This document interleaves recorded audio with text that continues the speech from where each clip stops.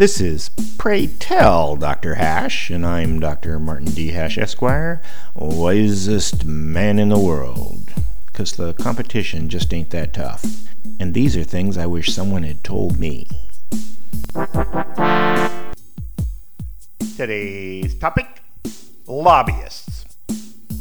The idea that a single private individual could walk into the office of a public official, talk to them for a short time, maybe buy lunch, and that official will then vote in a manner beneficial to the lunch buyer should be more astounding to all of us than it is.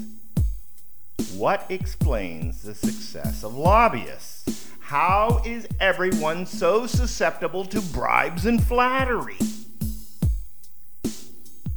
Ego is the number one motivating factor for most people running for political office. Everybody wants recognition and admiration, and politics seems like the easiest way to obtain them, since any Joe Blow can get elected. Just look at our current politicians.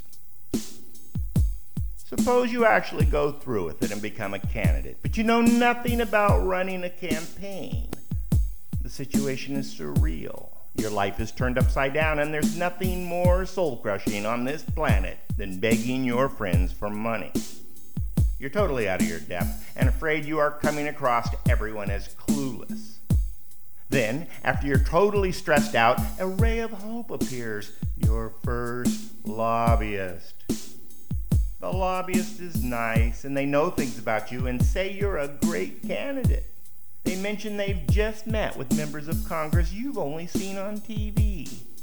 This lobbyist is the closest you'll ever be to the power structure, and they say they want to help and offer a few bucks. You melt. It's actually amazing how little they offer. But it's finally the reverse of begging, and you appreciate getting some unasked for support. It finally feels like you thought it would feel. The lobbyists never really ask for anything. They just treat you right. And you pay attention to them because you're so grateful. And the magic happens.